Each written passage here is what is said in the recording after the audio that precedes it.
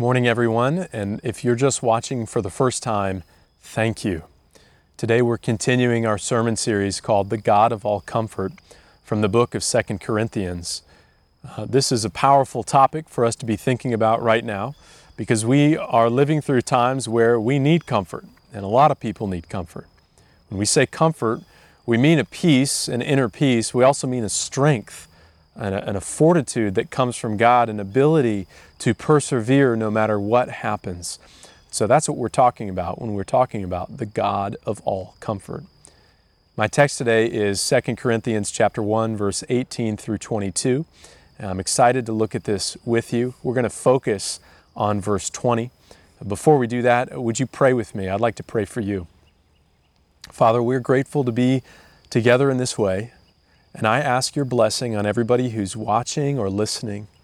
Lord, grow them into the image of Jesus. Make them more like Christ. Make us together more like your Son. And we pray for all those in the world who are suffering. We ask your blessing. We ask your presence. We ask you to be near to them. And we ask all this in Jesus' name. Amen. 2 Corinthians chapter 1, verse 18 says this, "As surely as God is faithful, our word to you has not been yes and no. For the Son of God, Jesus Christ, whom we proclaimed among you, Silvanus and Timothy and I, was not yes and no, but in him it is always yes. For all the promises of God find their yes in him.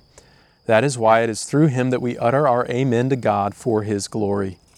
And it is God who establishes us with you in Christ and has anointed us, and who has also put his seal on us and given us his Spirit in our hearts as a guarantee."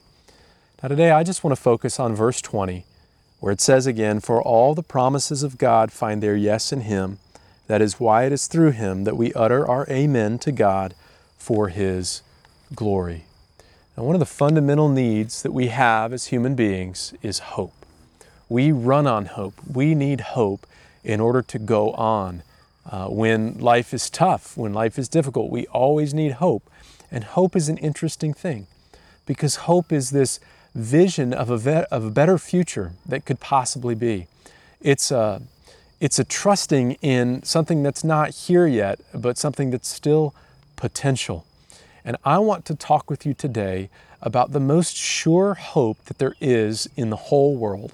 And it's the hope of God's promises, which are yes to us in Christ.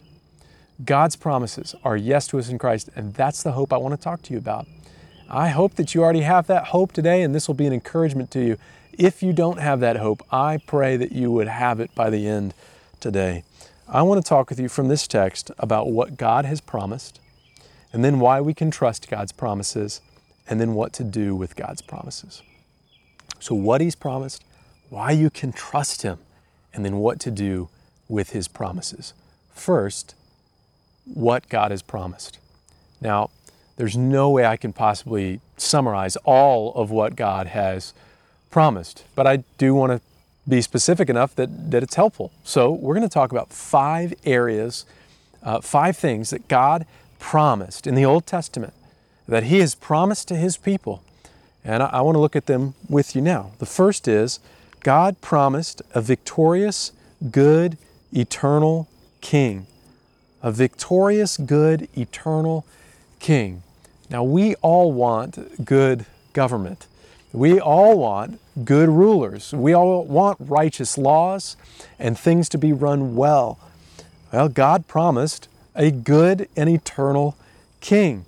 He promised this to King David. Now, you may know King David was the supreme king in all Israel. He was the first major successful king. He put all of God's enemies, he protected Israel from all of God's enemies, and God promised him a son to sit on his throne forever. 2 Samuel chapter 7, verse 12. "When your days are fulfilled and you lie down with your fathers, I will raise up your offspring after you, who shall come from your body, and I will establish his kingdom. He shall build a house for my name, and I will establish the throne of his kingdom forever." So, one thing God promises to His people is a victorious, good, eternal King. A ruler and protector who will be over God's people in righteousness forever and ever. That's a good promise. That's something that everyone needs. Here's another promise, a second promise that God makes in the Old Testament. God promises reconciliation. Reconciliation. Now you may know that the fundamental problem in the world, according to the Bible and according to God's revelation, is that there is a break in the relationship between us and God.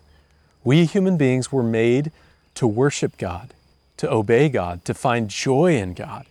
But instead we want to be God, and we want to worship things other than God, things that we have created. And so that has put us at enmity with God. It's made us enemies of God. And there's a break in the relationship between us and God. It's why we don't have inner peace. It's why there's a break in relationship between us and other people. It's even the foundation for why there's brokenness like disease and death in creation. But God promised reconciliation.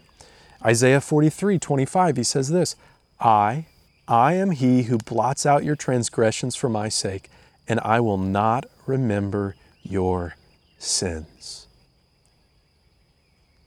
He's going to blot out transgressions for His sake and not remember our sins. For His sake. That's His promise. Psalm 103 says, as far as the east is from the west, so far does He remove our transgressions from us. God promises reconciliation, a restoration of the relationship, even while we are going the other way, wanting to be gods ourselves, wanting to make gods for ourselves. God is going to do the work of reconciliation. That was His promise. It's the second thing we're looking at. The third promise I want to look at is the promise of resurrection. Resurrection means life forever in a new body that isn't subject to decay or death or suffering anymore. A new body that is freed from sin completely and brokenness completely. It's the promise of a new body in a new heavens and new earth, where there'll be no more crying or pain nor shame anymore. And God promises this resurrection in the Old Testament, Isaiah 25:8. He will swallow up death forever, and the Lord God will wipe away tears from all faces, and the reproach of His people He will take away from all the earth, for the Lord has spoken. And then later in Isaiah 26, verse 19, your dead shall live, their bodies shall rise. You who dwell in the dust, awake and sing for joy, for your dew is a dew of light, and the earth will give birth to the dead. He promises to His people that you'll even get your dead back if they're in me. That's the hope of resurrection, the promise of resurrection. We need this promise. We need this promise and the other promises because we need hope in a world that is subject to death. The fourth promise I want to look at is the promise of God's presence. In Isaiah 43, verse 2, God says, when you pass through the waters, I will be with you, and through the rivers, they shall not overwhelm you. And when you walk through the fire, you shall not be burned, and the flame shall not consume you. So God not only promises a good, eternal, victorious King, and reconciliation to Him, and resurrection to live with Him, but God promises His presence even now. He promises the presence of Himself in the midst of suffering, in the midst of our darkest days. Psalm 16 says this, in your presence there is fullness of joy. Are you getting a sense yet of the incredible promises that God has made?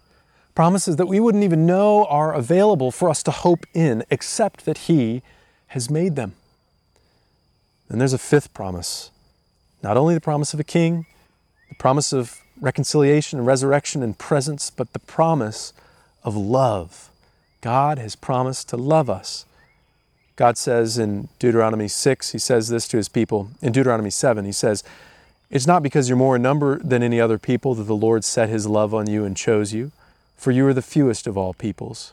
But it is because the Lord loves you and is keeping the oath that He swore to your fathers. Psalm 136, the steadfast love of the Lord endures forever. Or throughout the Old Testament, it says that God promises, I will be your God and you will be my people. God promises His love, even though we were enemies, even though we broke the relationship, He promises love to His people. We don't have time for so many more promises. Promises of wisdom and how to live in this world. Promises of adoption and gaining an inheritance in Him and being able to call Him Father. Promises of freedom in our souls.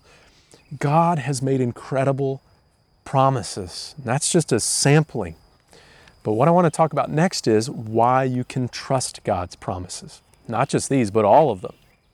Why can you trust God's promises? Because we need to admit that it's not easy always to trust His promises. We need promises on the hard days. That's what promises are for. Promises are for the hard days. Promises are for the days, like for me, a couple days this week, not feeling like there's hope.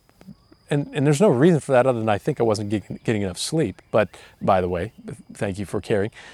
But God promises hope. His promises give us hope, and they're promises for the hard days, for the tough times, when it seems like all hope might be lost. And we should remember that we're not the first ones to have a hard time trusting God's promises. Listen to Psalm 89. In Psalm 89, verses 1 through 45, the psalm is recounting God's promises back to Him, telling God all the things He's promised. And then starting in verse 46, listen to what the psalm says. How long, O Lord, will you hide yourself forever? How long will your wrath burn like fire? Can you feel how he's feeling? Like hope is lost. Remember how short my time is. For what vanity you have created all the children of man. What man can live and never see death? Who can deliver his soul from the power of Sheol? And then he asks, Lord, where is your steadfast love of old, which by your faithfulness you swore to David? Remember, O Lord, how your servants are mocked, and how I bear in my heart the insults of all the many nations with which your enemies mock, O Lord, with which they mock the footsteps of your anointed. Have you ever asked that question, O Lord, where is your steadfast love? Where is your goodness? What's going on in my life? Sometimes it can be really hard to trust God's promises. Our hopes are dashed. Our dreams aren't coming true. Our suffering goes on way too long. So when love betrays us, a child is going the wrong direction.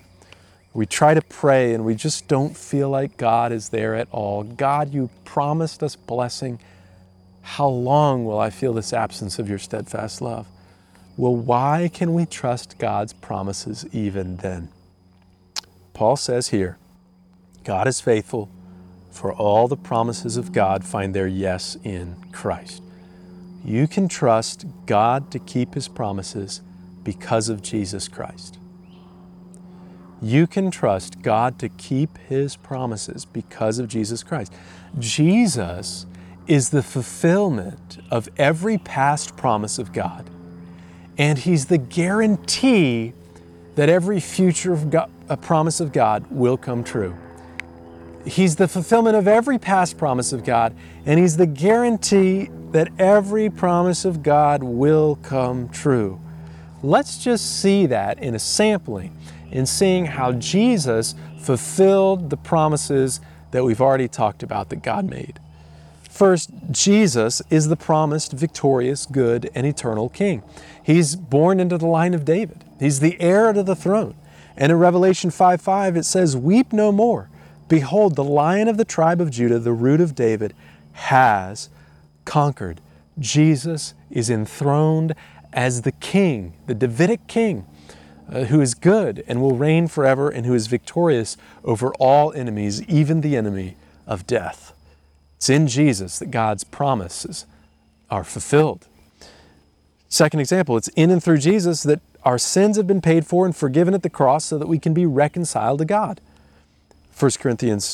Colossians chapter 1 says, "Through Christ, God reconciled to Himself all things, whether on earth or in heaven, making peace by the blood of His cross." It's in Jesus that the promise of reconciliation has come true. We're reconciled to God because of the blood of Jesus shed in our place. Peter says this in Acts 10, To him, all the prophets bear witness that everyone who believes in him receives forgiveness of sins through his name. So Jesus is the promised king. He's the fulfillment of it. And Jesus is the yes to the God's promise of reconciliation. And Jesus is God's yes to the promise of resurrection. In 1 Corinthians 15, Paul calls Jesus the first from among the dead, the firstborn from among the dead. And that means that there are going to be more who will be born from the dead. Namely, all of us who are in Jesus, everybody who trusts Jesus, will be raised to new life with Jesus on the last day. And Jesus' resurrection at Easter is the down payment of that, the guarantee of that, the deposit of that. So we can trust that God's promise of resurrection is already yes to us in Jesus. We've already been reconciled and we've already spiritually been raised with Him. That's what our baptism symbolizes. But we're waiting for the day when we will be raised with Him, and it's sure to come because Jesus is alive. God's promises are yes in Jesus also when it comes to the promise of God's presence. In Jesus, we can know the very presence of God and be guaranteed that we'll be in His presence for eternity. Now, Jesus, of course, was Emmanuel, which means God with us. So He was the fulfillment of God's presence with His people when He walked the earth. But before Jesus ascended into heaven, He said to His disciples, "I will be with you even to the end of the age." So He promises to be with us. Well, how is He with us now? In another place in the Gospel of John, Jesus made a promise. He said, "I'll ask the Father, and He will give you another helper to be with you forever, even the Spirit of truth, whom the world cannot receive because it neither sees Him nor knows Him. But you know Him, for He dwells with you and will be in you." So Jesus promised that the Holy Spirit would dwell in His people and that the presence of God, the very presence of God, would be with us through Him. If you believe in Jesus, if you have trusted Jesus Christ and put your hope in Him, then God lives in you. However you feel, He dwells in you. So where is He in your suffering? He's with you. Where is He when He feels distant? He's in you, if you believe in Jesus, because Jesus is the yes to all of God's promises, including the promise of God's presence. And in Jesus, we can know that God loves us, that His promise to love us has come true, and it's for real, and it's solid. 1 John 3:16 says, "By this we know love, that He laid down His life for us." You might be walking through a season of life, or you might come to a season in your life when you're doubting the goodness of God, the faithfulness of God. You might be asking, "God, why am I going through this?" And what you can know in that is that God loves you, because God sent His Son and Jesus laid down His life for you. So whatever you may go through, it's not that God doesn't love you. It's not a punishment. If you're a believer in Jesus, it is perhaps something God is using to refine you, to shape you, to grow your character. But God certainly loves you, and He's with you, and the King is on the throne, and you've been reconciled, and you have peace, and you have the hope of resurrection. All of God's promises have their yes in Jesus. Jesus is the fulfillment of all of them, and He's the reason that they're all yes to us. We can trust God's promises even on the darkest days because Jesus is God's yes. So, as surely as God sent Jesus to live the life we should have lived and die the death that we deserved, and as surely as Jesus was raised on the third day in victory, He will keep His promises to us. God will keep His promises. You can trust God to keep His promises because of Jesus. No matter how you feel, you can trust Him. So God has made these incredible promises, and they're all yes in Jesus. Now, what do we do with all this? What do we do with it? If we know we can trust Him, what do we do? Well, Paul says here in 2 Corinthians 1:20, "For all the promises of God find their yes in Him. That is why it is through Him that we utter our amen to God for His glory." So what do? We say amen. What does that mean? It's Hebrew for yes. And it's sort of a worshipful yes. And I want to look at both aspects of that. It means yes and it means worship. So what do? We say yes to God. We agree with God. In other words, we say, yes, God, I know that you are faithful in the big promises, and so I trust that you are faithful in everything today. It'd be a great daily prayer to pray. We say to God, in my loneliness, you are here with me, yes. In the friction and stress in my marriage, you love me, yes. When I don't get any sleep at night, you sustain me, yes, amen. When I'm afraid of the future, you are my Father who knows what I need, yes. When my hopes have been dashed and my dreams aren't coming true, you are leading me. When I'm suffering, you are near to me. Whatever good things I have lost in this life, I know I will get back beyond my imagination in the resurrection. Yes, God, I don't feel it today. It's hard to believe today, but amen. I trust your promises because of Jesus. Lord, I trust you because of Jesus. Amen. So we say amen, yes to God. And it brings Him glory when we agree with Him. And we say amen to God in worship. Amen in yes and in worship. We say, Lord, I trust that you're faithful, and I worship you. I give you all my feelings, all my desires, and all my life over to you. Amen, God, you're worthy. These promises are true. I've been looking, God, maybe to other things to find hope, to find healing, or just to numb the pain. But God, I say amen to you because I trust that your promises are yes to me. God, you're worthy. God, your ways are higher than our ways. Your thoughts are higher than our thoughts. I don't understand what you have me going through now. But even if you kill me, God, I will trust in you. I worship you. Yes, amen. What would it look like for you in your life right now to say yes to God? To have an unqualified yes on the table before God. See, all of God's promises to us are yes in Christ. And so, if we believe in Christ, we speak our amen back to God for His glory. Yes, God, I believe you, I trust you. Yes, God, I worship you. Psalm 42, verse 5 says, "Why are you cast down, O my soul? And why are you in turmoil within me? Hope in God, for I shall again praise Him, my salvation." God has made incredible promises. We've just scratched the surface. And you can trust God to keep His promises because Jesus is the fulfillment of every past promise, and He's the guarantee of every future promise. Will you respond to God, no matter what's going on, with an amen? Let me pray for you. Lord, I pray for us. I confess, God, we have not said yes to you in everything this week.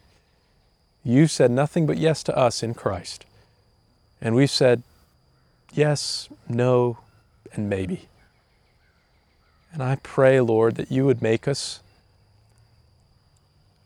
a people after your own heart who say amen to you for your glory, who find tremendous strength and comfort in the yes that's ours through Jesus. I ask it in Jesus' name, and we worship you now. Amen.